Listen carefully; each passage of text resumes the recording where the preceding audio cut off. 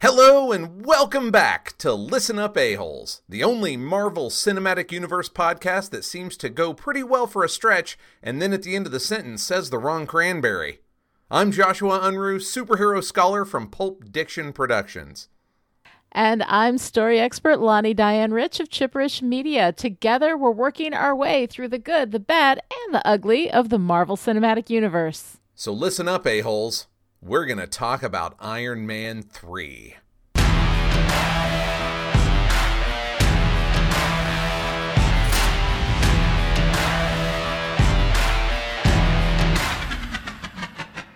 So Lonnie, for us to look at our comics history for Iron Man 3, we have to actually kind of look backwards to the first Iron Man movie. Oh, yay! You may recall that I mentioned the updated Iron Man origin that we took from a comic book series called Extremis. Yes. It would update it into, Afghanistan or at least the nebulous Middle East instead of Vietnam, and would give us a kind of different, more modern transhumanist take on Tony Stark. But the bulk of that story, the part that dealt with Extremis, did not make it into the first movie. It made it into this one instead. So today we finally get to talk about the rest of that story where we actually do stuff with Extremis. Now, the thing is, the plot of that story gets filtered into Iron Man 3, but it is refracted pretty hard into something else. Okay, all right. So it's not a lot like what was in the comic books then? I think that largely the plot beats are, but the themes going on underneath it are very different. Okay. The comic book was very transhumanism heavy, like hacking the brain, make your body better. What would it mean to be the next evolution of humanity? A lot of the lip service is paid to that in the movie, but that was really what the book was about.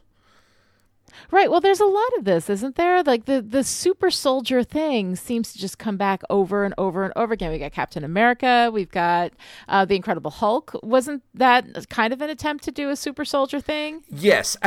In the movies, definitely. In certain versions of the comic book, yes. But originally, this was all just disparate stuff that they figured that was a good thing to tie it together with.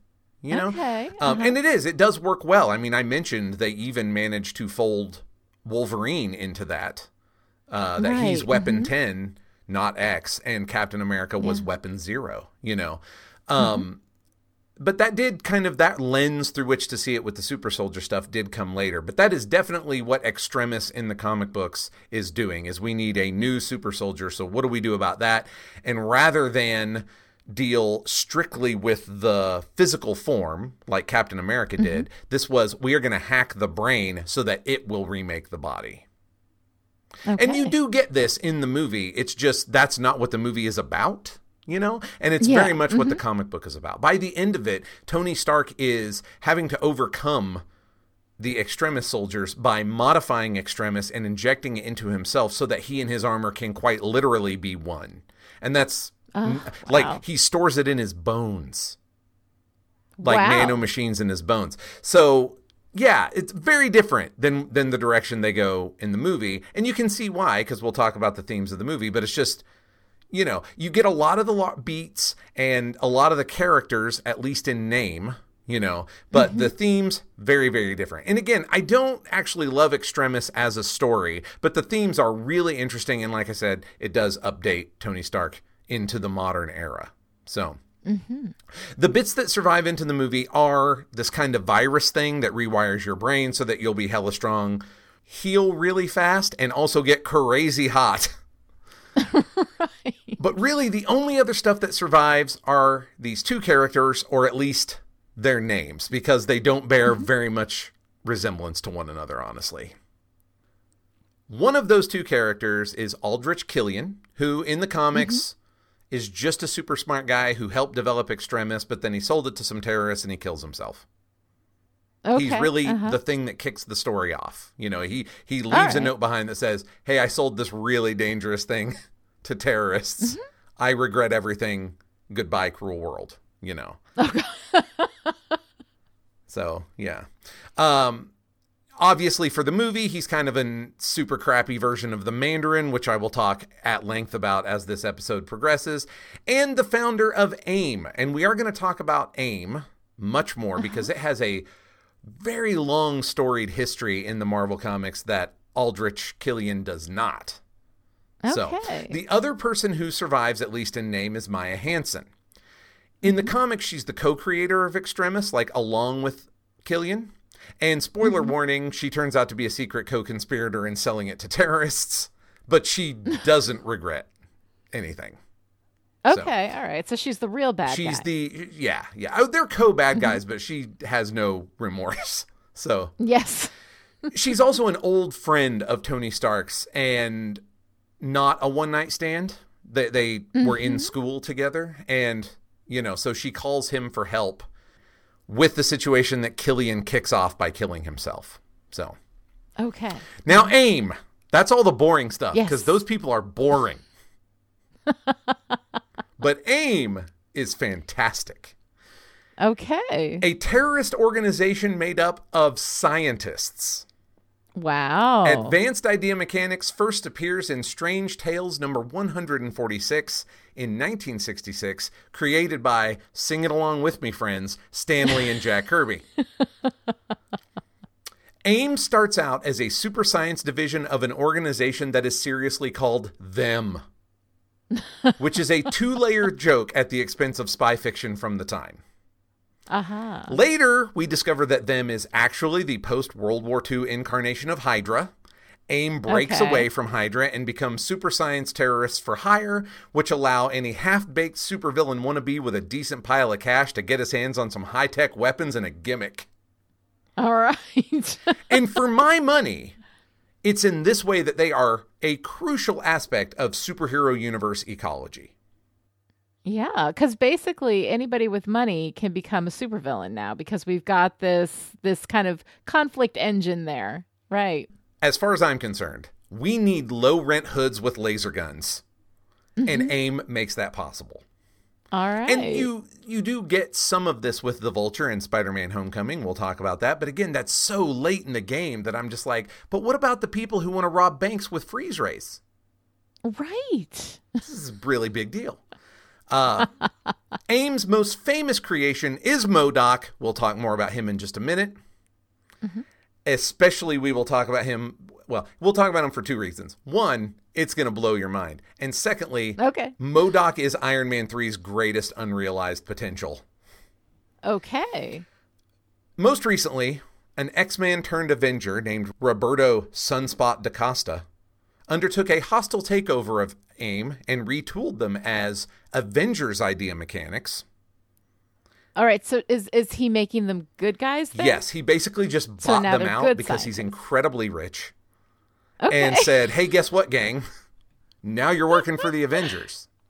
All right. Later, DaCosta merged AIM with the U.S. government and created American Intelligence Mechanics, which became the technological backing for the U.S. Avengers. Okay. We have mentioned the U.S. Avengers before because the Red Hulk and his mustache are in it. Okay. Yeah, So the U.S. Avengers, do we have Avengers from other countries? Is that why we have to distinguish that they are U.S. Avengers? These are the Avengers who are working directly with the United States military and intelligence forces. Okay. Yeah, that's where that comes from. And after that, they stop making sense because Red Hulk and his mustache and Squirrel Girl are on the same team. And I love it, but what? All right, friends, it's time for MODOK. Okay.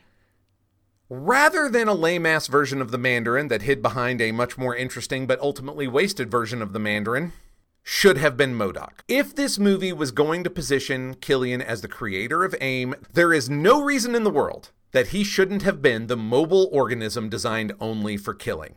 So that's what MODOK stands for? That is what MODOK stands for. Well, I like that. I like that understanding and clarity of purpose, though. I like that. All right. Oh, it's beautiful. I mean, yeah, MODOK is a straight line thinker. Okay.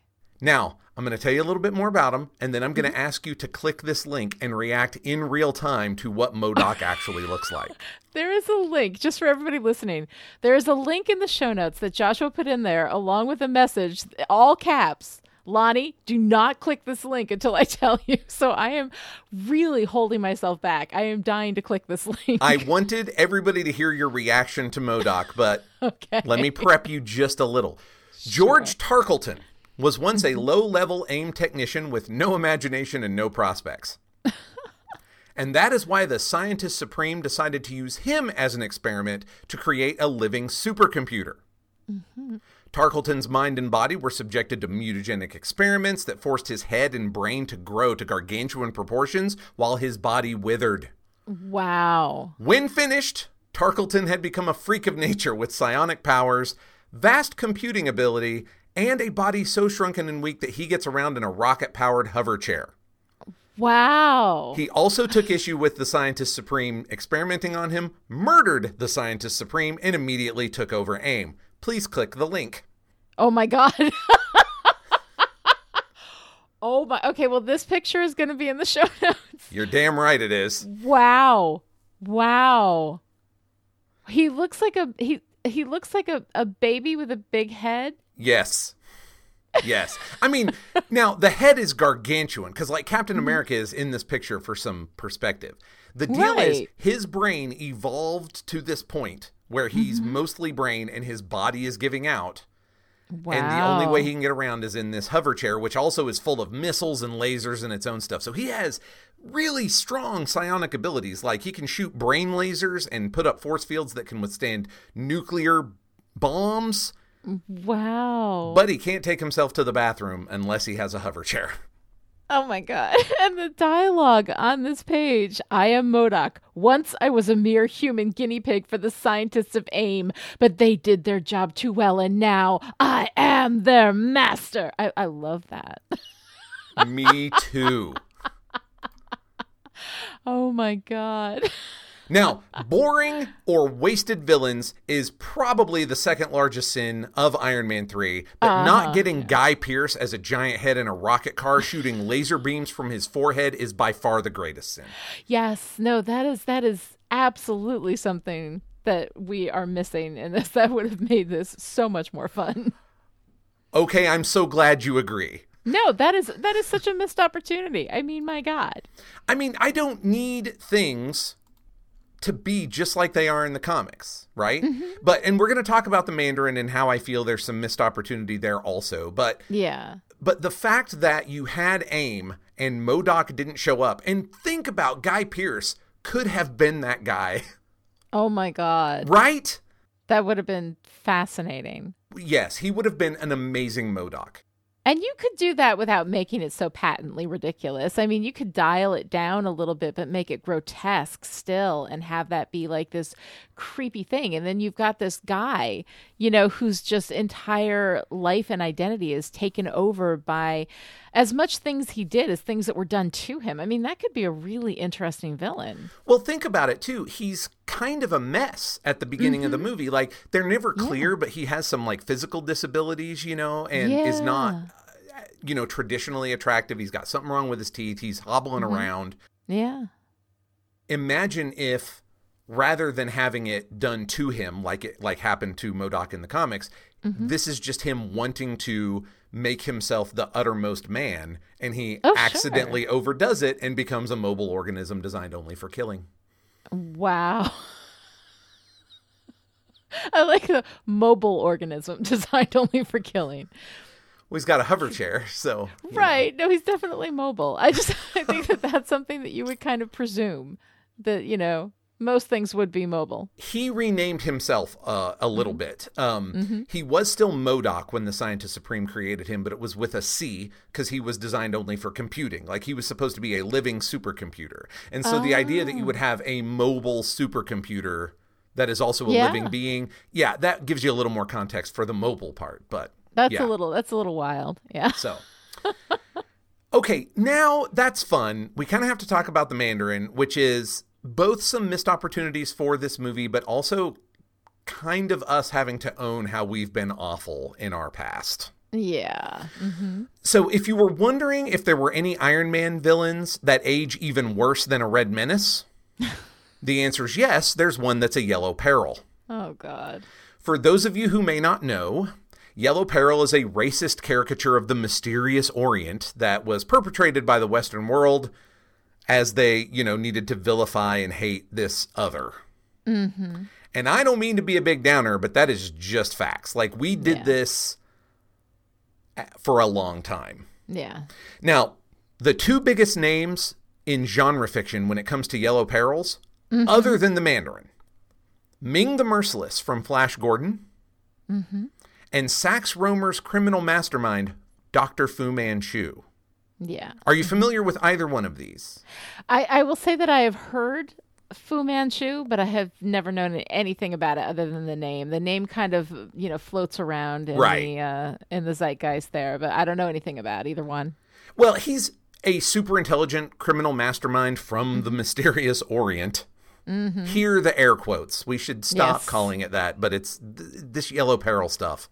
It's all wrapped up in that, right? And he is just that, like, scary other who is trying to overthrow the Western world and is constantly thwarted by the heroes of this series of books, which are mostly MI6 agents. There were a series of pulp novels. And then, of course, Ming the Merciless is so much that caricature that he's not even human. Now, I know that's a science fiction story, but the fact that he's, like, cold-blooded and reptilian is, folded into that. So. Oh, sure. So the Mandarin shows up in 1964 and is just a full-bore racist caricature. Yeah. But before we pat ourselves on the back too hard and talk about how the Yellow Peril was that far back in the past, I'd like to remind everybody that Michael Crichton published Rising Sun in 1992 and had a big motion picture release the following year with Sean Connery and Wesley Snipes. So yeah, Yellow Peril as recently as me in high school. Yeah. Not great. Americans don't let go of their racist caricatures very easily. No, we hang on to them. We hang on to them. Yeah. Now, as big a caricature as he is, they eventually build this really interesting character out of the Mandarin. He is a direct descendant of Genghis Khan through his father, who was a rich man in pre-revolution China. His mother is an English noblewoman. And that's actually more noteworthy, less for a character reason and more because one of the biggest parts of Yellow Peril was the idea that foreigners were going to, again, note my air quotes, ruin women by impregnating them. Oh, God. This is also Dracula. He's not quite as far east, but it's the same thing. He's not a sex monster. He is a ruin the empire monster, and that's why it's notable that his mother was an English noblewoman. Right. Air quotes ruined by this Chinese. Oh, whatever. God. Yeah. So he's raised by a bitter and angry aunt who spends the entire family fortune on training him in martial arts and the sciences. He is a genius on par with Tony Stark. Okay. In fact, to escape conflict with the communist government of China, he retreats to the Forbidden Valley of Spirits, where he finds a crashed spaceship with the skeleton of a giant dragon-like alien from Maklu 4.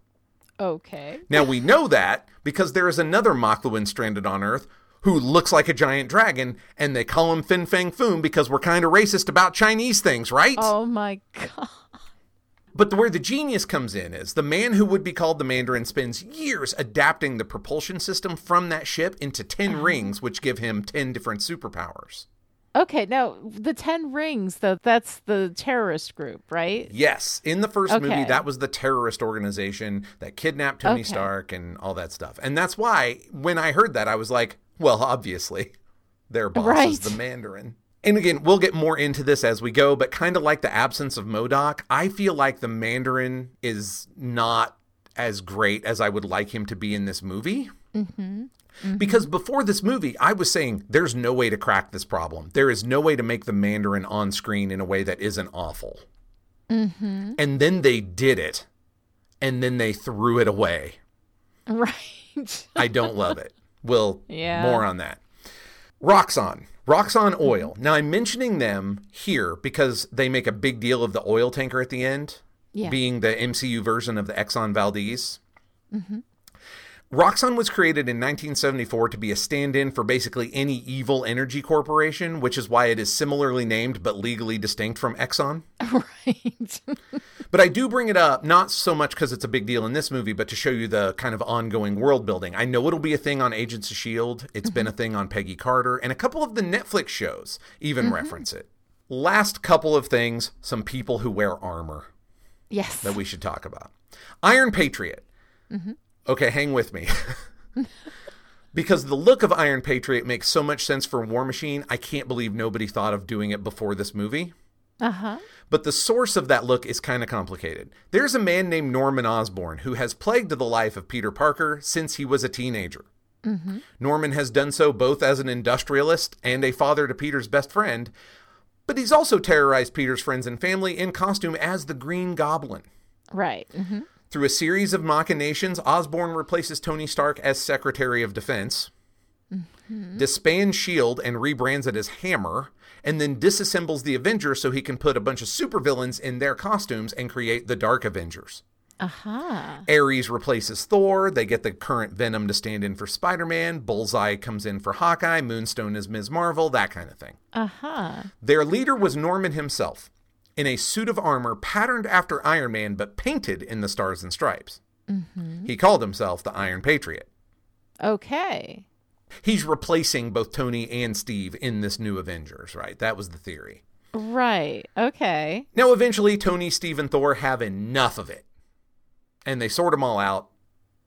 And it doesn't really matter for the purposes of Iron Patriot, but that's where Iron Patriot gets his start in the comics. Wow. Okay, so he's a bad guy, though. But we're taking Iron Patriot and turning War Machine into that. Yes, and I'm a little fuzzy on exactly the timing, but Rhodey did wear a version of the Iron Patriot outfit after this stuff with Osborn, but Osborn did a lot of really horrible things, and so the brand was kind of jacked.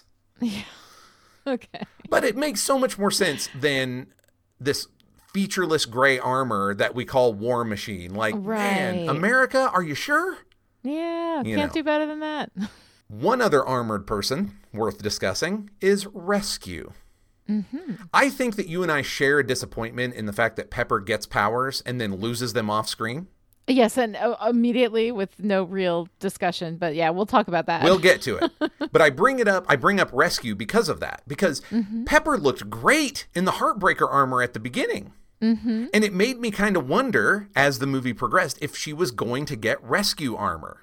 There was a terrorist attack orchestrated by Ezekiel Stane, son of Obadiah, that wounded Pepper severely, and Tony saved her by putting a magnet in her chest, kind of like the one he had to wear way back in the day. Yeah. She gets some other cybernetic upgrades and eventually a full suit of armor that's geared more towards like help and rescue than being a one-woman weapon. Eventually she lost it because girls can't have nice things in the Marvel Universe. But for a while, she was an armored hero with a really different feel and look than Rhodey or Tony. Like she still looked like she came out of the, Stark manufacturing. There was a lot of design elements that were shared, but it was both feminized and, like I say, directed more towards saving people than blowing stuff up. Because the woman must always be nurturing, of course.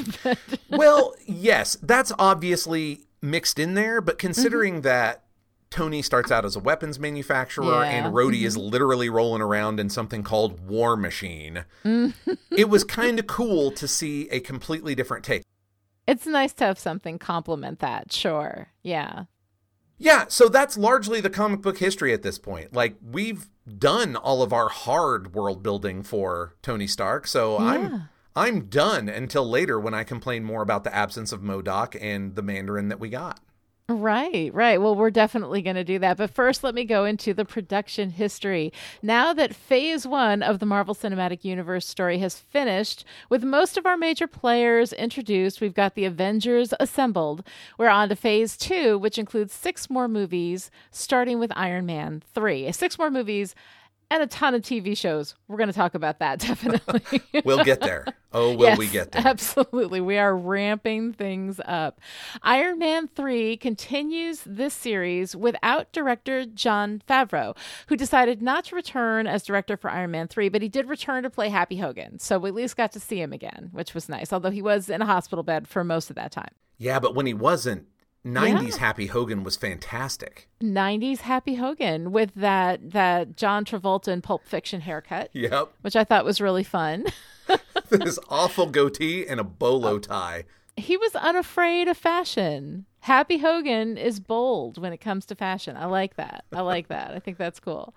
So stepping in as director and co-writer on this is Shane Black. Black has a long resume in action movies, starting with the Lethal Weapon series, which launched in 1987, and up through The Last Boy Scout, The Long Kiss Goodnight, and Kiss Kiss Bang Bang, which starred Robert Downey Jr. And if you haven't seen it, you should totally see it. I love Kiss Kiss Bang Bang. I would say the same thing about Lethal Weapon, Last Boy Scout, and The Long Kiss Goodnight. Those They're are all really good movies. Yeah, they're very good. Shane Black has some actual writing chops. He's good. But given the bad relationships that Marvel has had with directors, it's worth checking in to find out how this relationship worked out. Since Iron Man 3, Shane Black has been credited on 2 Marvel Lego video games, but nothing else with Marvel. So once again, Marvel appears to be kind of the bad boyfriend, one night stand, love them and drive them crazy until they leave you sort of guy. So Black has actually referred to Marvel Studios a couple of times as quote unquote the Machine, which sounds like an awesome supervillain name, but the reference was used in an affectionate context. So I'm presuming that it was nicely meant. It may not have anything to do with whether or not he was going to return to the franchise. Black actually did report getting death threats over Iron Man 3. So it is understandable why he wouldn't want to come back. But I mean, death threats. That's insane. Fandom has some problems right now. Mm-hmm. That is not the purview of this particular podcast, but for real, toxic fandom is just a terrifying thing. And friends, I'm going to complain a lot about the thing that got him death threats. Mm-hmm. But I never sent him a death threat, nor do I endorse violence against the man. No, it's crazy. It's crazy. And toxic fandom absolutely is a thing. And that is a whole discussion for another time. Maybe one day we'll do a thing just on toxic fandom, because it is kind of this crazy thing that is taking over elements of a lot of different fandoms that I've seen. And it is really crazy. But moving on from that complete insanity that he would get death threats over this movie, co-writing this movie with Black is Drew Pearce. And his name is spelled the same as Guy Pearce, but my research didn't dig up any relation, so I'm presuming that it's just a coincidence. But Drew Pearce also wrote the Marvel one-shot All Hail the King, which was released on the Thor 2 The Dark World DVD. They have a bunch of these one-shots that they kind of threw around, these little short videos that they did. Pearce also wrote a screenplay for a movie version of Runaways. That didn't happen. Runaways has since gone to Hulu as a TV series with Josh Schwartz and Stephanie Savage from the OC showrunning. I haven't watched that yet, but I've heard middling things about it. I've watched a little, and I like what I've seen. The little bit I've seen is very good. Yeah, I read some of those comics, and I thought they were pretty good. Pearce has not shown up writing that show, and it appears that Marvel did not develop a long-standing relationship with Drew Pearce either, so we are running through our creative teams like tissue paper at this point. Conceptually, Pearce and Black have both said that they saw Iron Man 3 as kind of a grittier, more real-world story, which by Marvel standards basically means no magic, no flying into outer space, keeping everything somewhat grounded, which I thought was really an interesting place to go, especially after having last seen, Tony Stark in the Avengers as he flies into space and saves the world, Shane Black said of the writing process, "The way to go about doing a part 3 is to find a way that the first 2 weren't done yet. You have to find a way to make sure that the story that's emerging is still ongoing, and by the time you finish 3 will be something resembling the culmination of a trilogy. It's about how has the story not yet been completely told."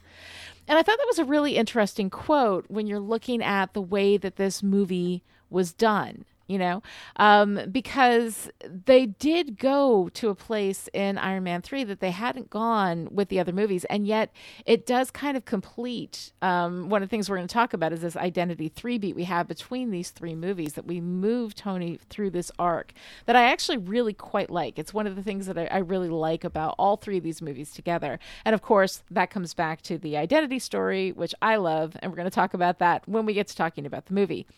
But an interesting tidbit about this movie, Maya Hansen, played by Rebecca Hall, was supposed to be the main antagonist of the movie. Black has said that Marvel nixed that idea because they didn't want a female villain because it would hurt the merchandising of action figures. So they made Killian Aldrich the bad guy. And in the end, it didn't matter because the only villain action figure they made was actually the Mandarin, which wasn't actually the villain. So unpack that. I don't know. Oh, I've got opinions about all of that. Yeah. I mean, what the hell, right? It is weird that we are still... I mean, I have a 10-year-old boy who is very interested in all the Marvel toys when they come out. Yeah. And it is still a thing that we are just barely starting to fight our way out of, that boys don't want to play with action figures that are girls, and that girls don't want to play in action figures at all. It's crazy and not true.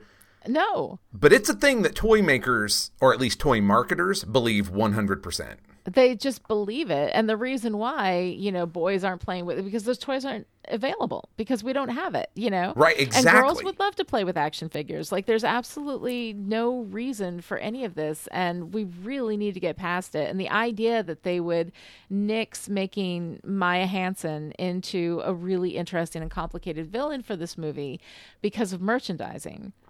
I feel like this movie could have used a really interesting villain. It could have used one. We had 3 or 4 villains, none of which really added up to anything. But we're going to talk about that in a minute. I'm sorry. I just keep casting shade as we go. I apologize. No. I do too. I'm anxious to get to that discussion. But I want to finish all of this stuff first, and then we will get into that. Now, Iron Man 3 had a budget of $200 million, which was the second highest Marvel budget at that time.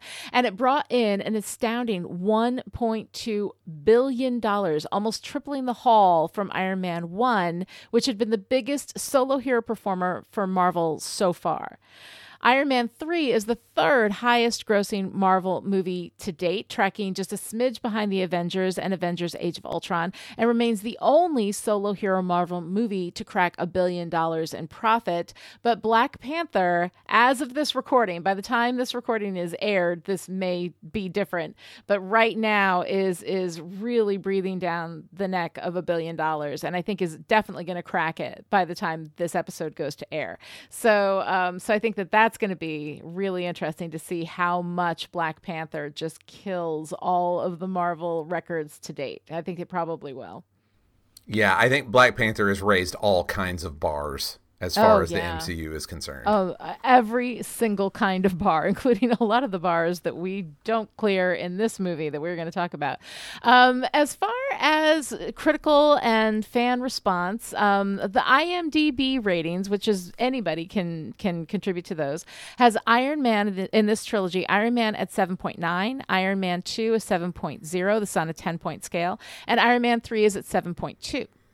So Iron Man 2 is the least liked, Iron Man is the favorite, and Iron Man 3 is just a little bit better than Iron Man 2 as far as the fans are concerned. Rotten Tomatoes, which goes by critical scores, these are people who are writing professionally for various media outlets, has Iron Man 4 at 94%, Iron Man 2 at 73%, and Iron Man 3 at 80%. So it's the same basic distribution, but probably a little bit higher for Iron Man 3 from a critical view than from a fan view. So I find that really interesting as we move into talking about this movie. Where do you want to start?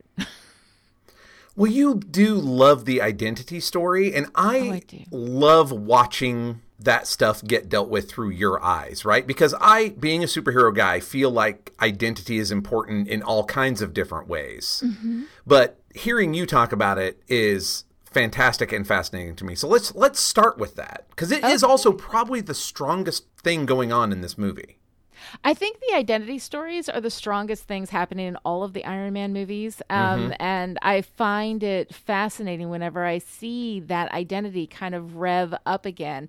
And because so many times, and we're going to talk about, especially in this movie, there's so many things that get tossed into the air and then they don't land. It's like watching a juggler just pick up a bunch of balls and throw them, and he never catches any of the other ones. He's just constantly pulling from a basket and throwing them in the air. Oh, it's like watching me juggle. Got it. Yes, or me. Yes, exactly. So I find it really interesting. We kind of dance around the identity story a lot in this movie, and we get so close to it being so good, and then we kind of drop that ball a little bit. We start in the beginning, of course, with Tony's voiceover, because Shane Black has never met a voiceover he didn't love. We'll talk about that. Or basically, I'll just say I hate voiceover. I put up with it for Shane Black, but it's not great, and I don't particularly care for the way that it's dealt with in this movie. But we start with Tony talking about this, which with his voiceover in the beginning. These days, I'm a changed man. 46. I'm different now. Well, 47. you know who I am. And that's how we've danced through all of these movies, right? It is always some variation of I am Iron Man. At the end of the first movie, he claims it. He says, I am Iron Man. In the second movie, it's I am the suit. The suit is me. The suit is Iron Man, and I am Iron Man. So he's claiming this sort of dual identity. And then in this movie, he sheds the suit and his armor becomes internal. He internalizes this idea of what Iron Man is, sort of what Iron Man represents, and that becomes a part of him internally, which I think is a really interesting kind of 3-movie progression of this identity story, which I really like. We see in the beginning, he keeps making the suits, right? And it's almost become a shame thing. He's hiding it, right? Somebody's alcoholic if they hide their drinking, he's hiding his suit making, right? He tells Pepper he's on Mark 15, but when we see it says Mark 42. The suits are not helping him feel any safer. He is rushing through this production of all of these suits, making new prototypes, trying to feel safer, but he's having these anxiety attacks and PTSD from the events of New York, which I really love. I love that we are seeing the consequence of what happened in Avengers moving into this story and kind of setting us up for this phase in Tony's story. I really love that internal struggle, that vulnerability that we have with him. I mean, Tony's war with his own vulnerability is essentially at the core of every Iron Man movie, but this is where it really comes out. It's all completely surfaced now. And it's at the Act 2 turn when he slams into Rose Hill, Tennessee, and he has just that one suit. It's that prototype. It's that Mark 42. It's not quite working. And even that, it's trashed because he, landed in the middle of a field. And from that point forward, he really has to pursue this fight just as himself, and he gets Harley's help. He holds up pretty well. Then we get into the Act 3 turn, where Harley reminds Tony who he is in the middle of a panic attack by saying, "You're a mechanic, right?" Right. You said so. Yes, I did. Why don't you just build something? At this moment, we have this sudden turn. Tony's in the middle of a panic attack. Harley reminds him that he's a mechanic. And all of a sudden, he internalizes Iron Man. It happens so fast that you can miss it if you're not really looking for it. All of a sudden, he's in Home Depot. He's buying all this stuff. He's making an Iron Man suit with a sweatshirt hoodie. Right. Yes. It's kind of fascinating what happens there, how quickly he internalizes that. So he makes the suit out of all that stuff. It's a hoodie suit. There's no armor. It's all gadgetry. And he manages to crash into the Mandarin compound with just that. He manages to be Iron Man without the iron suit, and the suits end up coming back and helping in the climax. But mostly throughout this movie, Tony is fighting outside of the suit and he's still managing to win. So processing him through all of this until we get to the end where, again, we've got another voiceover and we hear Tony say, You can take away my house, all my tricks and toys. One thing you can't take away? I am Iron Man. So it's a nice contrast here that we have with him claiming his identity, which is something that he's been doing throughout all of these movies. And finally, he's internalized Iron Man. Iron Man started as a way for him to put external armor around himself and protect himself from his own vulnerability. And now he's bringing Iron Man inside himself with that vulnerability in this 3-beat throughout the movies.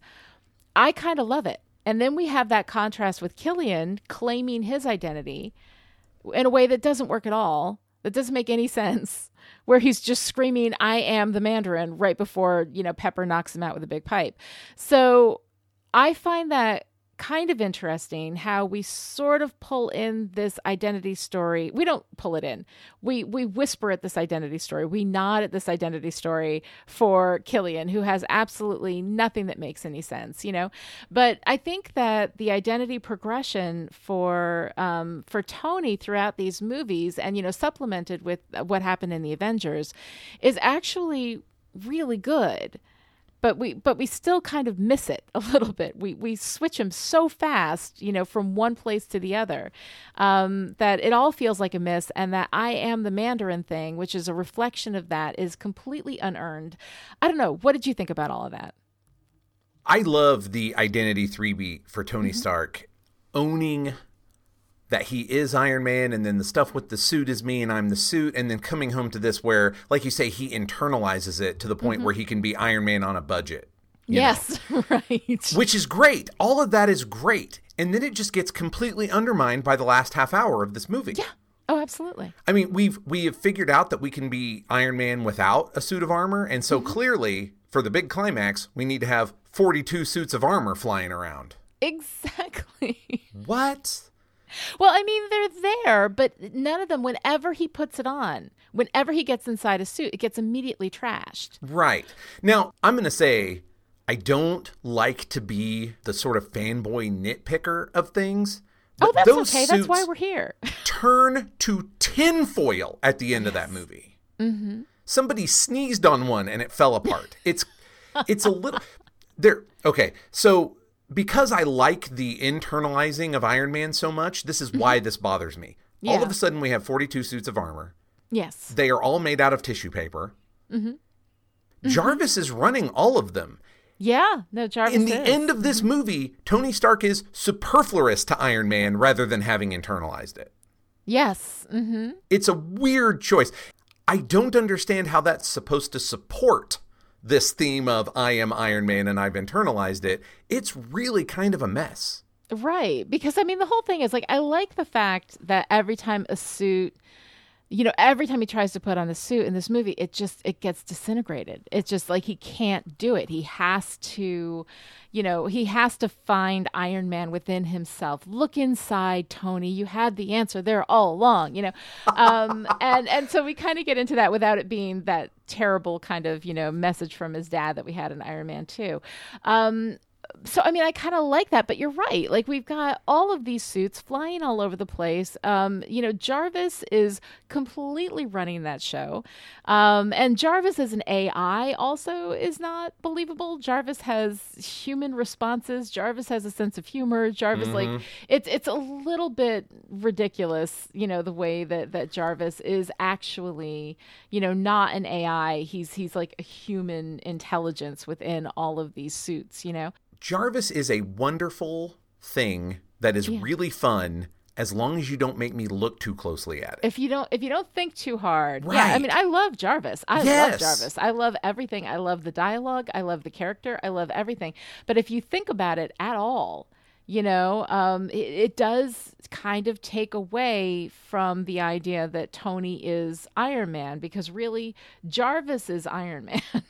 In the end of the movie, he is 47 Iron Men. He is 40, exactly. And he's just flying all over the place, shooting people, grabbing Rhodey and taking him off. I mean, it's just, it's kind of insane. It does go a little bit too far. It does work against this really nice identity story that we have. If we had Tony in that final climax having to do battle with just his intellect, I mean, here is the guy who built an Iron Man suit in a cave with a box of scraps. And it wasn't about the Iron Man suit. It was about his capability and what he's capable of doing. And I wanted to see that. And I think that we saw that a little bit with the hoodie suit. You know, definitely. I am Hoodie Man, right? You know, Well, and even earlier with the microwave bomb. Sure. Yeah. I mean, he is able to think on his feet. He's able to fight. You know, he's able to take care of things without the suit. And so for him to be able to handle this climax without that assistance, I think would have been really nice. And the, you know, but you know, we want in an action sequence in Marvel, we have to dial it to 11, right? It has to be explosions. It has to be, you know, wild superhero powers dialed up, you know? And so the idea that we could have had an entire climax using just like Tony using what was on the oil rig, you know, being able to find a way to use what he had as weapons and fight Killian Aldrich that way. I would have really loved to have seen that. And that would have kind of, you know, cemented that message of I am Iron Man. Iron Man is inside of me. Iron Man is what I am capable of doing, you know, and that would have like spoken to calming down his PTSD as well. Although PTSD is a very complicated, you know, psychological experience for a lot of people. We have a lot of people who are suffering from PTSD, and to be able to kind of like whisk it away and be like, no, he's fine now, you know, would be kind of undermining that. Although we do that to a certain extent anyway. We're not going to seriously deal with PTSD, you know, as a condition in this movie. Well, spoiler warning, the rest of the MCU is going to forget that this movie happened almost immediately. Yeah. And part of that is just not dealing with the PTSD, which I'll circle back to for just a second. You and I kind of hit on something that has really been speaking to me about Tony Stark, which is he never has any repercussions. He never has any fallout. No consequences. Finally, he has a consequence. Yes. And then Which the rest I of the love. larger MCU just forgets about it. And it's like, Yeah. ugh, I you're killing know. me. But that's the whole thing, though, that like this is what I love about Iron Man 3 is that this is the movie where we really explore that internal space with him. Yes, where definitely. we go into that internal darkness. This is the movie where we deal with him as a human person, you know, where he is struggling with the events that have happened to him. And I love that we do that. And then I hate that we sell it out, you know? Yeah. So that's the thing that you know, I mean, I both love and am really so disappointed by this movie in so many ways. I actually think that we probably could have had our cake and eaten it too with a little more effort. Like, imagine if he had sort of taken these 47 suits and made like one Frankenstein's monster suit. Yeah. Not that's huge, but it's like all these ideas crammed together and it only kind of works, but he's like jury rigging it on the fly because now that's a thing he can do Jarvis could never do. Right, Is this- exactly. Or imagine if he goes in and deals with it without the armor, but has the armors as a complete diversion. Like nobody even knows he's there out of the armor. Right. And he's getting the job done. And we still get to have our big stupid set piece, but in a way that doesn't undermine the themes of the entire movie. Absolutely. I mean, there are definitely ways to do that. But the way it is, it's so much great potential and then kind of thrown away. And which gives me a segue to the next topic of discussion. The women. We always ladies. have to talk about the women, right? Because in the Marvel movies so far, although I will say it's going to get better. It does get better as we move. It's going to be a minute before we get to do the deep dive, obviously, but I mean, we mentioned Black Panther raising all kinds of bars. Oh man, yes. Black Panther is the absolute antidote to all of the things we're going to be talking about with women in the MCU as we move forward, inching ever closer to talking about Black Panther on a deep dive episode, which I'm so looking forward to. But we have essentially two women in this movie, and I will say I am grateful that neither one of them is wearing a decorative arc reactor between her boobs. So that's a step up. We don't have any dancers. We don't have any strippers. So We we're do moving. hang a lampshade on Pepper's sports bra, though. Oh, yeah, no, we do that. I'm sorry it's to not burst great. your bubble. It's not great. You know, I'm trying to look for a bright side, but it's not great. I'm just wrecking it. just Yeah. wrecking it. No, I'm just trying. I'm trying to find the bright side. Okay, so we have Maya Hansen, right, who I think is interesting. We open up with, of course, the classic Marvel prologue, because apparently we cannot live without a Marvel prologue. So we have Maya Hansen. We have her at, New Year's. She's hanging out with Tony. The two of them are having, a little relationship. She's working with these plants that, catch on fire and whatever, and doing some really interesting work with that. But she's also, Tony's girlfriend at this point. So she's defined by that relationship as well. We see a little bit of Aldrich Killian kind of in that. But Maya, we have at least, she's a scientist. She's smart. She is, working kind of at Tony's level, which I really like. I like that he's, with a woman who is actually, actually has like the intellect and all of these other things that could make you understand why he would, spend that time, why he wanted to be with that woman, aside from the way that Tony has traditionally treated women, which is as objects and possessions and that kind of thing, and decoration, definitely.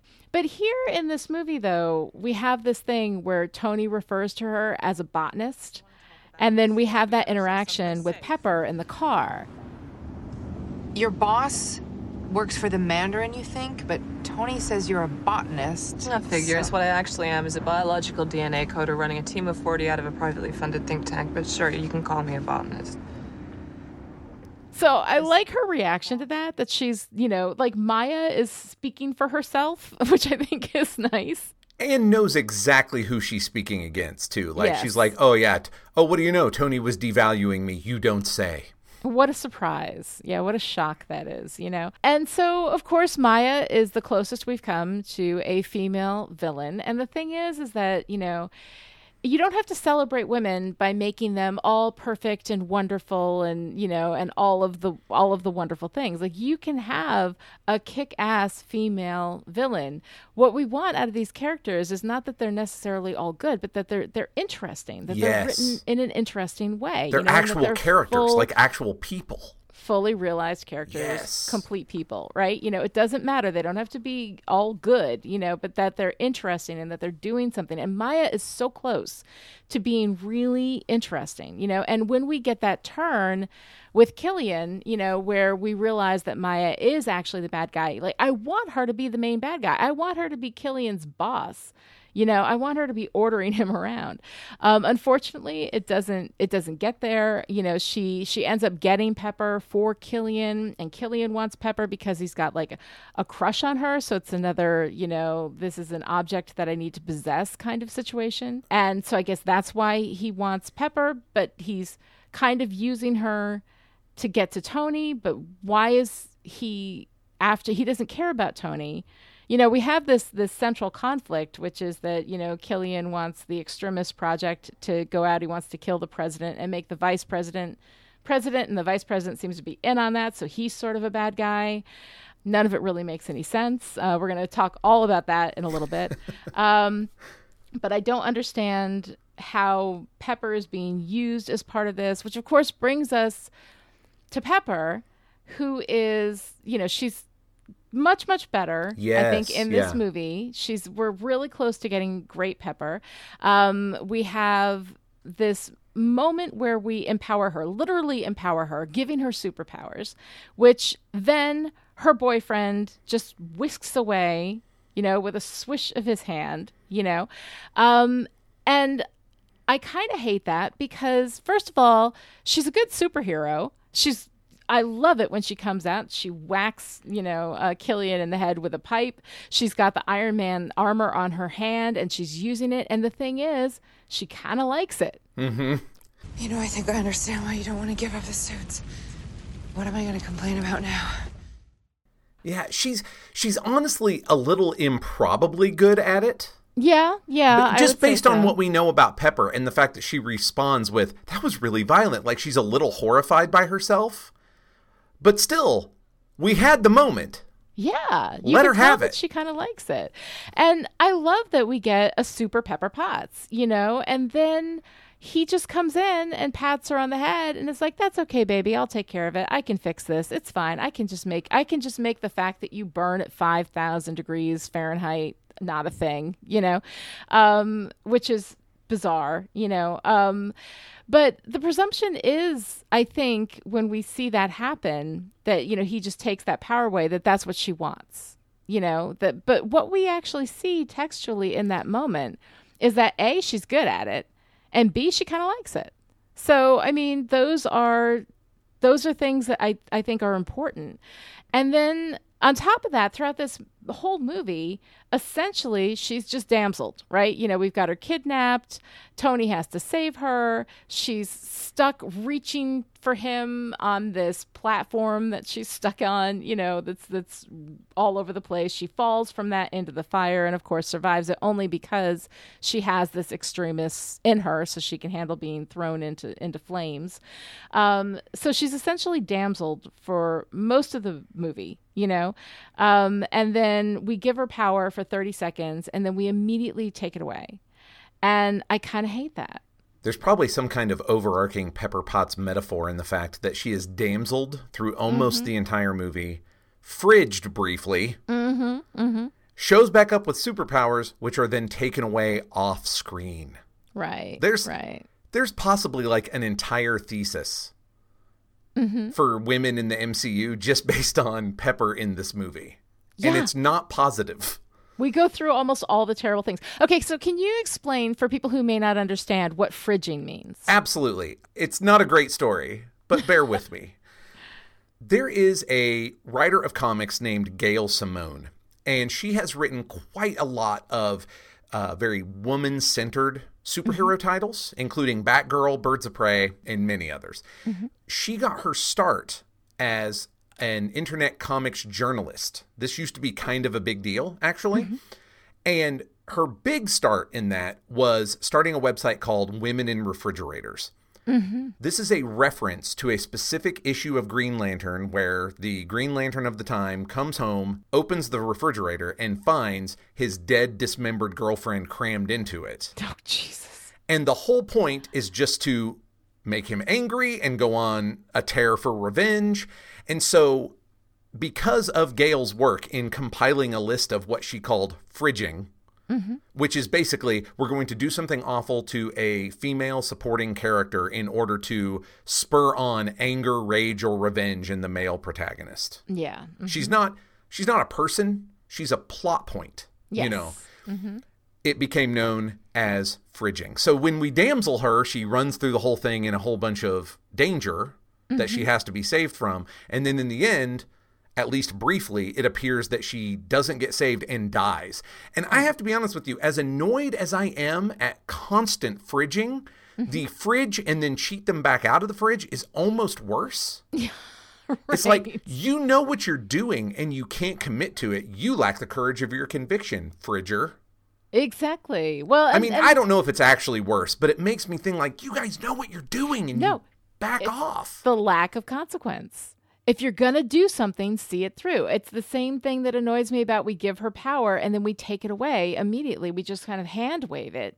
You know, it's like if you're going to kill Pepper, you got to kill Pepper. If you're going to give Pepper power, say that fast 5 times, then you've got to give her the power. Then you've got to let her have the power. We have this fascinating moment with her where she's staring at her hand. She's like, that was violent. I see why you like the suit. Like we have this, it's such, it's infuriating. It's infuriating to have something be good and then be just taken away like that, you know? And I mean, the thing is that you throw her in the fire, you see Tony have this loss. And once again, Tony has the loss, but he doesn't really have the loss. Like, you know, we don't have consequence. We're not following through on things. And I think Iron Man is absolutely a testament to not following through on what you're doing, you know, and then just deciding, oh, we're not going to do that. We're going to reverse it.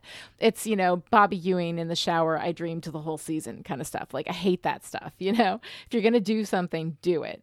I agree. It's especially unfortunate in this movie where, damseling aside, this is the best that the romance between Pepper and Tony has ever been.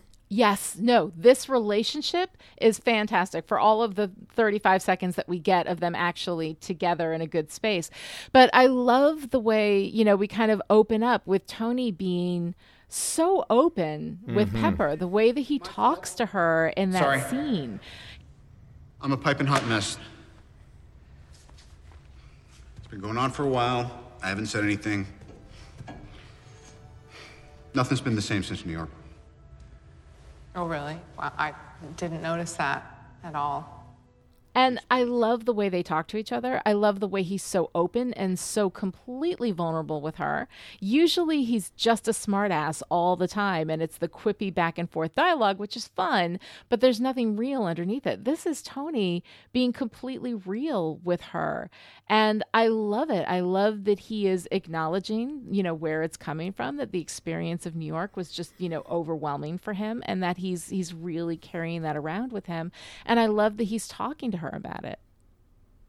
Yeah, it's really great. And between that and the action scene at the beginning where she gets the suit for a while, between those two things, this is you talking about show us that they're together because they work well together. Yep. I mean, one of those is emotional work, one of them is hero work, but they are still like in it together. It's great. Like, it's loaded. It's really got a lot going on kind of for the first time. Yeah, I mean, it's the best Tony and Pepper we've had, which is not a high bar, but I mean, it's also good. Yeah. Like, I mean, it's yes. Actually really good. It's a good, well-drawn relationship. Yeah, yes. When we say that it sets a new bar for Tony and Pepper, that kind of belies the fact that it's actually also really good. Yes, exactly. On its own merits. But yeah, but then it doesn't pay off. And again, it's in this last half hour because you're right. Yeah. He's not snarking like he normally would at the beginning. And then at the end, when he has ostensibly seen her die and come back to life, he goes right back to jokes. Yes. Yes. And I'm just like, what is happening right in the 4:30 on a Friday with that script? I don't know. I don't know. But it is like, after seeing her die, like, I want him to be, when she comes back, to have that moment. Like, he's got to be overwhelmed with everything that he's just been through, and he's right back to quipping, and it's really, it's kind of difficult. We don't land that emotional moment. The last 30 minutes of this movie, I mean, we have so much great stuff building up to it, and then it just seems to all just topple. It really does. I think I would have much more respect for Tony Stark as a character across all these movies if we had that, instead of going right back to quipping, if he had just fallen on her sobbing a little bit, like just for a second. I want to see that. He can pull himself back together. He's still Tony Stark, but give me that one moment where he is just overwhelmed with the fact that she was gone and now she's back. Yeah, exactly. And now he gets a second chance, to like, so I know we're in this incredibly big action moment, but still, like, I want so much more from that. And I just want one draft. I just want somebody put me back in time, give me one day, rewriting this Iron Man movie. I would absolutely. We don't even have to change tons of stuff. We can just come in and fix the end. Just fix the end, which brings us to the structure of the narrative here, because, one of the things I do whenever I'm looking at a film is I start with the central narrative conflict. What does the antagonist want? What does the protagonist want? And how are those goals, in mutually exclusive? How are they in conflict? And I think we've got Aldrich Killian, who wants to, do this extremist thing, which is blowing people up, and he wants to kill the president. And so, Tony wants to save America for, goodness and mankind and whatever, So we sort of have that Tony's a hero and he's a bad guy, and that's the central conflict, which, fair enough. I mean, it's not quite as tight as I would like to see, but it's functional. It gets us through the movie. But the thing is that the way that you can tell, what a movie is about, like where that central narrative conflict is because that's the conflict that the act structure runs along, right? It shows us escalating this conflict. But our act structure actually runs along this identity story, which is kind of an internal conflict. Tony sort of struggling with his sense of himself, but it's a very, very kind of soft internal conflict. So I found that to be just like it was almost like these things were pulling away from each other rather than working together. Ideally, in a story, you've got an external conflict and an internal conflict that supports that external conflict, that runs alongside it instead of pulling away from each other. But we see these things sort of pulling away from each other, especially when we've got, Detective Tony Stark in the second act, in Rose Hill, Tennessee, putting all the pieces together with Harley, his little sidekick guy, right? And that's almost a different movie. It's almost a different story from what we end up doing in the third act, So for me, I found that it moves. I mean, we've got a conflict that is pushing things forward. We make it personal when Happy gets hurt, so we have some of this like personal element to him figuring out what's going on with Extremis. But I don't know. It all feels really soft to me. What did you think about that? I feel very similarly. Mm-hmm. And noticing the places that they nod at Killian supposedly being another opposite number to Tony. Mm-hmm. Mm-hmm. But then they don't really pay that off. Like Killian undermines his own opposite numberness when he says, "You were the one who taught me about anonymity," right? Yeah. Which would be a really excellent counterpoint to, "Hi, I'm Iron Man." Right? But then at the end, he's all, swole and dragon tats and yelling, "I am the Mandarin," like anybody gives a damn. It just doesn't. Okay, we just talked about Shane Black has written many movies that both of us enjoy very much. Yes. Mm-hmm. But this almost, if I was going to be like real, I don't even want to say real snarky, like this is my honest reaction. It feels like somebody got 2/3 of the way there on a conflict between Tony and Killian that was personal. Yeah. But then it falls to where only Killian's side is really personal because Tony doesn't know he's the bad guy through 3/4 of it. Right. And I mean, Tony doesn't need to know, but Killian actually, I mean, he has personal feelings about Tony, but he's not going after Tony, really. I mean, I guess they come and they blow up his house because he invites him, but he doesn't need to do anything to Tony in order to follow through on his Extremis goals. Oh, no, it's all about his ego. Right. So we have this like personal beef, but it runs kind of, counter to his actual goal with Extremis, which has nothing to do with Tony. So it doesn't really make sense, which actually, gives us a nice segue into a discussion of the villains. And I say that plural because they're running all over the place here. Yeah, we're just an embarrassment of, let's call it riches. Let's call it riches, but that's not really what we mean, right? So we have the villain Miss Lee. We like open up with this stuff with the Mandarin. We've got this, guy who's putting out all of these videos, in this very Bin Laden-esque sort of fashion, right? We're trying to figure out who he is and what's going on. And then, of course, at the beginning of Act 3, we get that turn where we discover that the Mandarin is really just, a cardboard stand-up, that he's just there to, whenever one of these guys explodes, to claim it as a terrorist, act so that people aren't looking deeper into what's actually going on there. And we have, of course, Ben Kingsley as Trevor Slattery, who is kind of the Mandarin, but not really the Mandarin. Well, I mean, he is the Mandarin because they make the point that the Mandarin is created in a focus group. Is just a role. Right, exactly. But I mean, yes, just a role for Slattery, but also like part of AIM as a think tank was to get a whole bunch of marketing people together and come up with the perfect terrorist threat. Right. And just build it. Good job. You nailed it.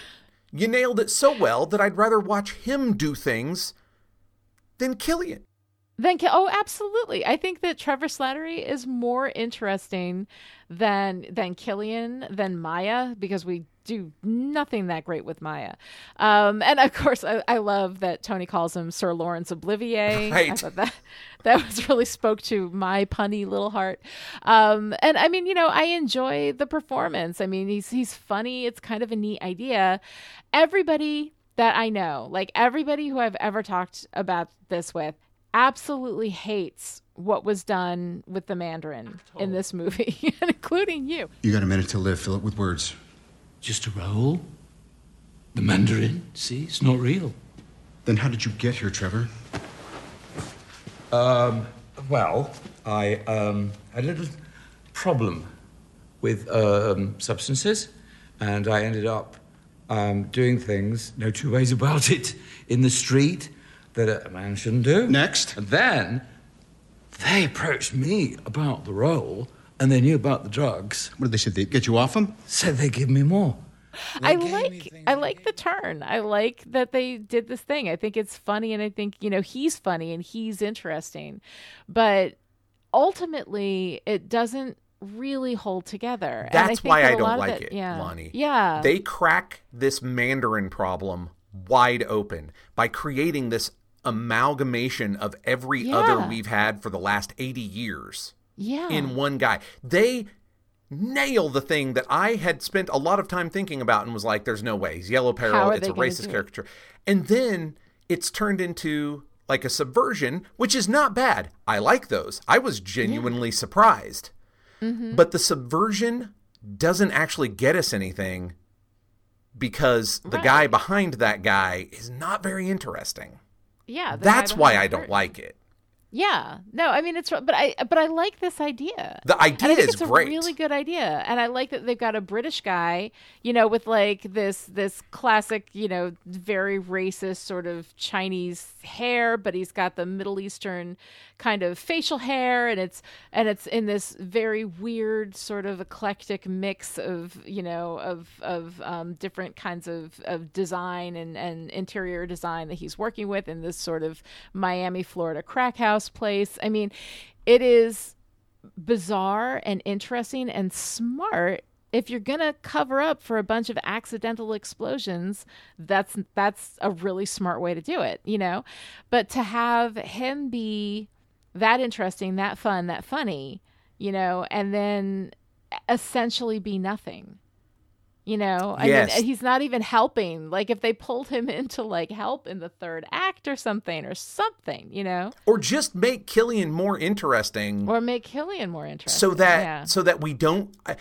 Because for me, I felt cheated, not because it wasn't just like the comic book, but I felt cheated because this version of Mandarin is chilling and terrifying and subverts the concept of a Yellow Peril by bundling up a bunch of stuff that we find disturbing, which should be a commentary back on ourselves, right? Yeah, absolutely. And it's so close to being really, really good. And then we have, of course, that stupid moment with Killian. I am the Mandarin, right? No, you're not. The Mandarin is something that you made up. It has nothing to do with anything. It's not real. The Mandarin is a marketing ploy. That he's claiming the title like it means anything. I think I joked at you that it would be like the guy who branded Coke going, I am the real thing. Like that's supposed to be cool. Exactly, when it's just marketing. And the thing is, the whole point of the marketing is so that he can continue to do what he does in the background. Like, he's the guy who slinks around in the background while the Mandarin distracts everybody, The Mandarin is a false flag. So I don't know, like I found it, and again, like so many other things in this movie, tons of potential, really interesting, really enjoyed Ben Kingsley's performance, thought it was cool, but in the end, it's nothing. It's its own entertaining piece, but it doesn't really support the rest of what's going on. No, it really doesn't. I'd like to posit you a scenario where Maya is the big villain, like she's the one who starts AIM, or she and Adrian start it together. And then she decides that she's smarter than him and does the MODOK experiment on him, and he becomes MODOK, and then he kills her. There you go. And now we have an excuse for a big giant set piece at the end where... Anyway, clearly I have axes to grind as far as Mandarin and MODOK go, but that stuff supports the things they're doing with Tony Stark. And this... Because I'm with you.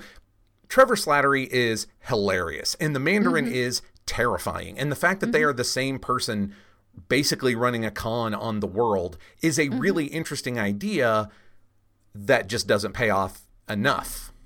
That's where he doesn't know he shot a guy in the head. He thought it was all fake. Oh, you're right. Right? Like, I think that's a thing that's just sitting there. Like, there should be a moment where, like, no, you really shot that guy in the head. Well, he's very inebriated. He is very inebriated, but I mean, like, still, like, I feel like there just needs to be more there, and then we need to use him, like he needs to be useful. He needs to serve a purpose, like Maya as another one of our villain trifecta here. Here she is, she's completely in. She knows what Killian is doing. She's kidnapping Pepper, she's doing all this stuff. Then Tony's tied to a bed and suddenly she's like, I'll kill myself. Yes. And why? Like, that doesn't seem like, after going, once you're in that deep, like, what is it that she's killing herself? Suddenly she has this turn of conscience. Yeah. Is that what it was? Was it we don't even know. I don't even know. And then Killian just shoots her anyway. She's like, you can't do this without me. And he's like, I think I can. Boom. And that's it. Like, it is the weirdest thing. I'm really appreciative of this conversation because I have not really watched this one since the first time I saw it because I was just kind of so disappointed, Coming back to it, I enjoyed most of it quite a lot more this time around. Mm-hmm. But then, like, as we're talking, when we get to the end, I'm just like, but you're not capitalizing on any of the potential. Right. And that's where this villain thing falls apart for me, is that if you're going to do this really clever dodge, it should matter more than it winds up mattering. Yeah, no, it really should. And that's the it. thing. We throw everything away. We build all this stuff and then we just kind of throw it away. Which brings us to the sidekicks, right? The various and sundry sidekicks. Of course. We have Harley, this little kid in Tennessee, right? Who's great. I like Harley. I like the relationship that he has with Tony. I think that it's really fun. I love the fact that he can hold his own with Tony. Like, one of my favorite parts is when Tony's leaving and Harley goes up to his car and he says, You did good. So now you're just gonna leave me here, like my dad? Yeah. Wait, you're guilt tripping me, aren't you? I'm cold. I can tell. You know how I can tell? Because we're connected. And I love that moment with Tony because Tony's not having any of it. He's like, I'm not going to buy this guilt trip bullshit, And Harley's just, fluttering his eyes at him and doing I mean, I love the way that Harley deals with Tony. I love the way Tony treats Harley as an equal.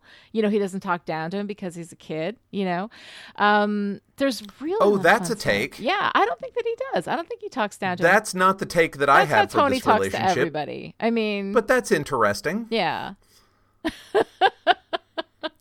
Not where I go with Harley, what but I like Harley. Yeah. It's not where I go with Tony and Harley. But well, what did you think about Tony and Harley? I think that Tony is kind of awful. Yeah. To this child, and again, I've just recently rewatched Spider-Man: Homecoming, and now I see that ruining children is Tony's side hobby. But Harley can take it. Harley gives as good as he gets. Harley's tough. I like Harley. I like the relationship. Okay, I like Harley a lot, and I agree with you that Harley is tough, and I'm trying to think of a way that I can point out what I think, how I read that whole interaction in a way that isn't just going to turn this into a giant downer. No, it's all right. Well, I mean, okay, he's been abandoned once before by his father. Yes. Mm-hmm. He doesn't recognize Tony Stark at first, which I think is weird. Right, because he knows Iron Man. Right. Yeah. But once he realizes who he is, he's like, oh, great, another one of these. And I don't expect Tony to be good at that. Mm-hmm. But Tony also lost his parents unexpectedly. And I just have some emotion, you moral monster, for this kid. Yeah. And I think that the reason they don't is because the script doesn't care about him either. Yeah, no, the script doesn't. I mean, we jettison Harley right quick. Like, once he's, served his purpose by reminding Tony that he's a mechanic so that Tony can have the fastest internal arc of any, like, boom, all of a sudden, boom, he's gone. I'll be darned, you're right. To Home Depot. Yeah. Yes. Yeah. But I do like something you and I have talked about before, where you wish Harley would have been more important to the final climax, whatever that looked like, right? Mm-hmm. And I agree with that. It's now become kind of a trope, mostly because of the superhero TV shows. Mm-hmm. But you had it in the comic books before also with like Oracle working with Batman and all the many Robins and whatnot, that you have a person in the chair. Yeah. I mean, this is a Spider-Man Homecoming thing where, please let me be your guy in the chair. Right. And it would have been really cool if, as part of this, putting different facets of himself together into a better Tony Stark / Iron Man, if one of those things was like, hey, kiddo, you're tagged in. Yeah. Mm-hmm. I don't know what that means. Maybe instead of Jarvis. Instead of Jarvis. Or what I would have liked to have seen with Harley. Harley's got this great mechanical mind, which I think is great. Like, he's got that in common with Tony. But what I would have liked to have seen is that Tony would see something in Harley that he doesn't have. That Harley has an ability to read people. That Harley has an ability to be empathetic to the point where he can understand where other people are coming from. So that while he's helping Tony, but I mean, Tony's got the earpiece, he's talking to Jarvis. I wanted Harley to be in on that and like have an insight into the people, into Killian, into Maya, That's something good. Yeah. so that we could see in this kid that he has a thing that Tony doesn't have. And when Tony uses that ability, if he would use that ability, have enough empathy that he could understand where somebody else was going to go with something, that he could see what somebody was going to do before they did it. If we'd built that in and had Harley sort of give that to Tony, sort of model that behavior for Tony, and Tony used that modeling in the third act, it would have pulled that together. But as it is, it's like we dump Harley until the end. Harley walks in and he's got this great, this great lab set up for him, which is nice, and of course a new Dora, limited edition watch for his sister, which was very nice. But is Tony Stark fixing interpersonal problems with money and Flash? Yes. I'm shocked. No, yes, he is. Absolutely. And I'm sure the mother who's working 3 jobs to support the kid is like, oh, great. Now he's got that much more to use up electricity while he's out here. But spoken like a mother. Spoken like a single mom. teenagers. Yeah, let me tell you that. Yes. I hope that he got the mother like a good, nice, well-paying job to support all of the gadgets that this kid is going to need. But anyway, so, we sort of jettison Harley as soon as he reminds Tony that he's a mechanic, and we don't really deal with him again. And then we move into Act 3, where Rhodey comes in as our sidekick. And so we can talk again about, we've talked a lot about women. Let's talk a little bit about people of color. We have Rhodey. Is there anybody else? I don't think that we see any other people of color, so that's another thing. The one person of color that we have is Rhodey, who is the best friend, who is the sidekick. He is there, helping Tony do his thing, doesn't really have anything of his own going on. He's the Iron Patriot, but we don't really deal with that very much. In fact, it's a joke. It is. Often. Yeah. Yeah. Yeah. So one thing I do like is that, when they're on the oil rig, right, Rhodey is there and there's a moment, just a hot moment, and you can miss it if you blink, where Rhodey's in charge. Is your gun up? Yep. What do I do? Stay on my 6, cover high, and don't shoot me in the back. High, back. All right.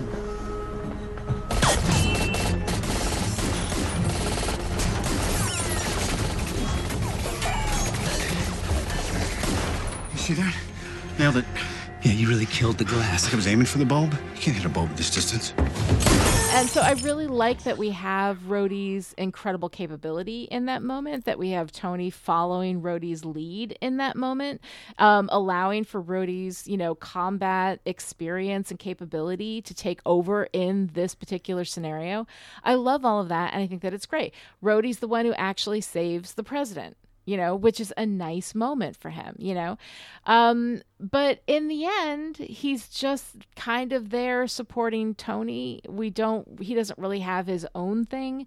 He's the one who has to present the terrible choice, which of course we flake out on, Yeah, it's no choice at all. No choice at all. Because they're both right there. Exactly. We can save either the president or Pepper, but not both. Well, no, actually we can save both, and we do, and when you give a terrible choice to somebody, again, if you don't make them make that choice, then don't do it. Then don't present it. Yeah, what good is it? Again, no consequences for Tony Stark. And so I find that a little bit frustrating. But Rhodey has so much potential. You know, you can do things with this character. You can make him more interesting. You can give him his own life, his own personal stakes, his own things that are happening. Rhodey is two things. He's his job and he's Tony's buddy, you know? So we don't really give him anything to do. He doesn't present, you know, anything for Tony personally. He's just kind of there while he's useful, and then we have him hug an Iron Man suit and run off, you know, and then that's it. So I don't know, like I found that really disappointing too. Is I like Don Cheadle. I like Don Cheadle a lot. I've seen him do really interesting things in a lot of movies. I know he can do it. Let's give him something. If you're going to have him there, give him something. Well, you may recall that you cast plenty of shade my way when I said my favorite part from Iron Man 2 was the buddy cop movie we didn't get. Yes. And I will just renew that for this purposes, because when they do that thing, it's great. It's really entertaining. Yeah. Even when they do it kind of emotionally, which you get a little bit at the bar at the beginning. A little bit. For one of Tony's panic attacks. Yeah. It doesn't really pay off. I'd like to see Rhodey be more of an emotional part of Tony's life, you know? But yeah, I would really like to see Iron Men, that's just those two, both being awesome in very different ways that involve armors. Yeah. And being funny together, like being best friends who are caught up in this. Right. Well, we certainly didn't plan this, did we? And Rhodey you know? having a life of some sort. Like, do we know anything about him? Does he have, I don't know, a girlfriend? Does he have a boyfriend? God forbid, right? Let's have ourselves some gay characters in the Marvel Cinematic Universe. Like, you know, do we know anything about Rhodey other than that he's a kick-ass soldier guy, you know, and he's Tony's best friend. Like, there's nothing else to it. That's it. You know, we don't know anything about Pepper either. We don't know we don't know her, like, her life or family. I mean, I understand that this is Iron Man. This is Tony's movie, right? But let's fill out these characters a little bit. Let's give them a little something, you know? And you know, Rhodey, like, we know more about Harley than we know about Rhodey. Oh, that's true. You know? Yikes. Yeah. 3 movies and we know more about Harley. Gracious. Yeah. So, I mean, I think that's something we need to look at. Listen, the MCU is capable of turning the dial up on secondary characters. Yeah. It's really startling when you think about it that this hasn't been done for Rhodey, because that's basically why we have Loki. Right. And to a lesser extent, Warriors 3 with Sif. We will get less so the Commandos, but definitely Bucky in First Avenger. And oh my gosh, Bucky all over again soon. You know, like, it is a thing that they can do. It is sort of weird that it never happens in 3 whole movies with Rhodey. 3 whole movies with Rhodey, and we never do anything interesting with him. And the fact that he's our only person of color, like, you know, that also makes it really feel dismissive. Oh my gosh, they're going to do a better job with Sam Wilson. Oh, Sam Wilson is fantastic. He's so great. I love him so much. When we get to that, that's going to be so fun to talk about. Yeah, but they do so much more. We know more about Sam in the first 15 minutes. Wow, we really do. Oh. Yeah. And Rhodey, we hardly knew you. It's a disappointment, I have to say, especially because I really like Don Cheadle, you know, and when you give that Don guy Cheadle stuff to do, he does it. He brings it home. So, I don't know. So, in the end, Iron Man 3, I love so much of it. And in some ways, it's my favorite Iron Man movie. Like, in some ways, that deep vulnerability for Tony, the way that they pull this into an Identity 3 beat that actually progresses through these 3 movies. There's so much cool stuff going on in this movie. And then you can really so much see Shane stuff. Black's ethos that he talked about, how this needs to be a little bit different. It needs to feel like something of an ending. Like, you can see that go through so much of this movie. Yeah. And that's the stuff that really works and really sings, and I really, really like. And then it all falls apart. Like the Shane Black stuff in here, the Harley stuff with Tony, that is pure Shane Black. I can see his fingerprints all over that, you know? And the voiceover, of course, which is not my favorite thing. Shane Black does it pretty well, but I hate voiceover just in general. And that's a whole other discussion that I will do on a different podcast some other day. But I think in the end, it feels like we have all this really great stuff happening. And then we don't see any of it through. We don't follow through on consequence. We've got so many different elements kind of coming in here. It feels like you gave a kid 3 jigsaw puzzles, mixed all the pieces together. The kid glued them all together and made $1 billion, you know? And that's all it is. Yeah, yes. You know those jokes about Picasso being actually a 3rd grader? What if they weren't jokes? Right, exactly. Exactly. He's the Mandarin of art, you know, fine art, but just an amalgam of pieces. So, I mean, it does feel like there was so much potential. There's so much good stuff in this movie. And then it all like fumbles apart, not unlike all the Iron Man suits at the end. You know, it just falls apart like that. So another metaphor. There I you like go. that. No, I'm great with the metaphors. I'll pull them all out. All right. So tell me, Joshua. Okay, so we have to end on a high note. Yes, absolutely. What was your favorite part? Tell me about your favorite part, I was going to Lonnie. make you tell me first. Well, okay. So honestly, I think that it's Pepper in the suit. Mm-hmm. As they are saving each other and passing that one suit back and forth. I got you. I got you first. She's empowered. They really both feel very in sync as a couple. Yeah. Mm-hmm. You know, it's the most I've ever liked them together in an action scene. Because we had the most I've ever liked them as an actual couple. Right. You know, before when they're actually having that like emotional connection and he's being vulnerable and she's there to help. Mm-hmm. And I loved all that. But seeing them like actually in action together is my favorite part. Yeah. It's why I honestly expected some version of rescue by the end of the movie. That would have been because fantastic. she looked great in Heartbreaker. I would have loved that. I didn't have the comic book context to even think to expect that. But yeah, if I had known about that, I would have been even more disappointed by this movie than I already was. I mean, okay, you and I have talked a little bit about how expectations are a huge part Yes. of your enjoyment, you know, of a movie. And that most of the time, me knowing all this stuff does not undermine my enjoyment. Yeah.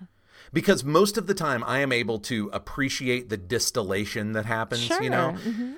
But there are some times, and there's a couple of them in this movie, but there's some times when I'm just like, guys, damn, It I was know right somebody has there. done that better. Right. You know.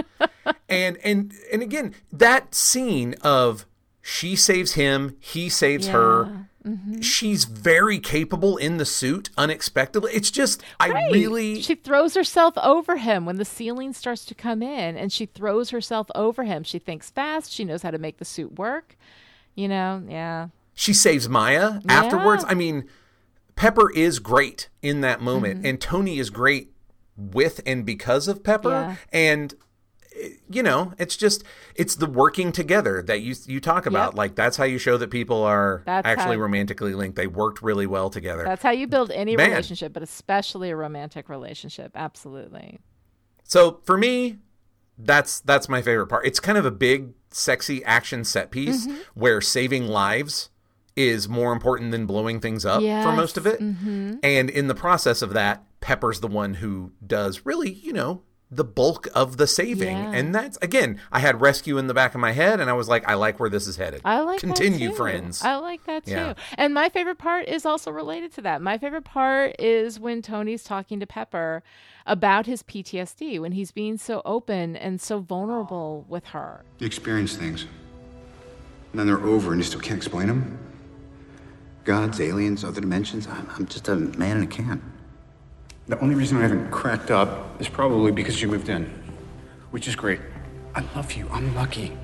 But honey, I can't sleep. That honestly, like, there's so much to love in this movie, you know, but as far as like a moment, you know, just one moment in the movie, I was so delighted by that, you know, because they'd had such a difficult time, you know, making these characters work, you know, together. And I loved that Tony was so open and so vulnerable with her, which is something that he hadn't been before. He's always, you know, so super cool and so like quippy. And then for him to just completely open up to her, I really love that. Yeah, I agree. I agree. It's Yeah, between those two scenes, I kind of want to see the buddy cop movie with Rhodey. I'd also kind of like to see the buddy cop movie with Pepper. Yeah. Right? Yeah. I don't know what they're doing in it. Right. But I want them doing it together and being awesome at it. Yeah, you know? absolutely. Yeah. I would love to see Pepper come into her own power. And not have it waved away during the credits. Yes. But we're supposed to be ending on a high note. Right, sorry. So, no, I think it's really telling that 3 movies long, and we have spent lots of time talking about how great Pepper could be. Yeah. And that in this movie, where there is legitimately a bunch of stuff that we both really enjoy, we both zeroed in on different aspects of Pepper and Tony being awesome together. Yeah. Mm-hmm. It feels like, again, untapped potential, not in the way that we've talked about with this movie, but just broadly. Yeah. Like, how interesting is that thing? Mm-hmm. I think very. Yeah. So could be real good. Well, thanks for joining us for this episode of Listen Up, A-Holes. We'll be back next time with our discussion of Agent Carter, episodes 1 through 4. We're going to be moving through the TV shows at a pretty good clip, but there will be 2 weeks between episodes of Listen Up, A-Holes, so you should be able to keep up. Yes, and if you enjoyed this conversation, would like to join in, come find us on Twitter. I am at Lonnie Diane Rich, and Joshua is at Joshua Unruh, and the hashtag is Listen Up A-Holes. Both Pulp Diction Productions and Chipperish Media are entirely supported by listeners like you, and that's why you're our heroes. So show your support by visiting our Patreon pages or leaving a great review on Apple Podcasts to make it easier for more people to find us and join in the conversation. Yes, and the links to the Apple Podcasts and both our Patreon pages are easy to find right there in your show notes. Until next time, a cheap trick and a cheesy one-liner should be the name of our autobiography.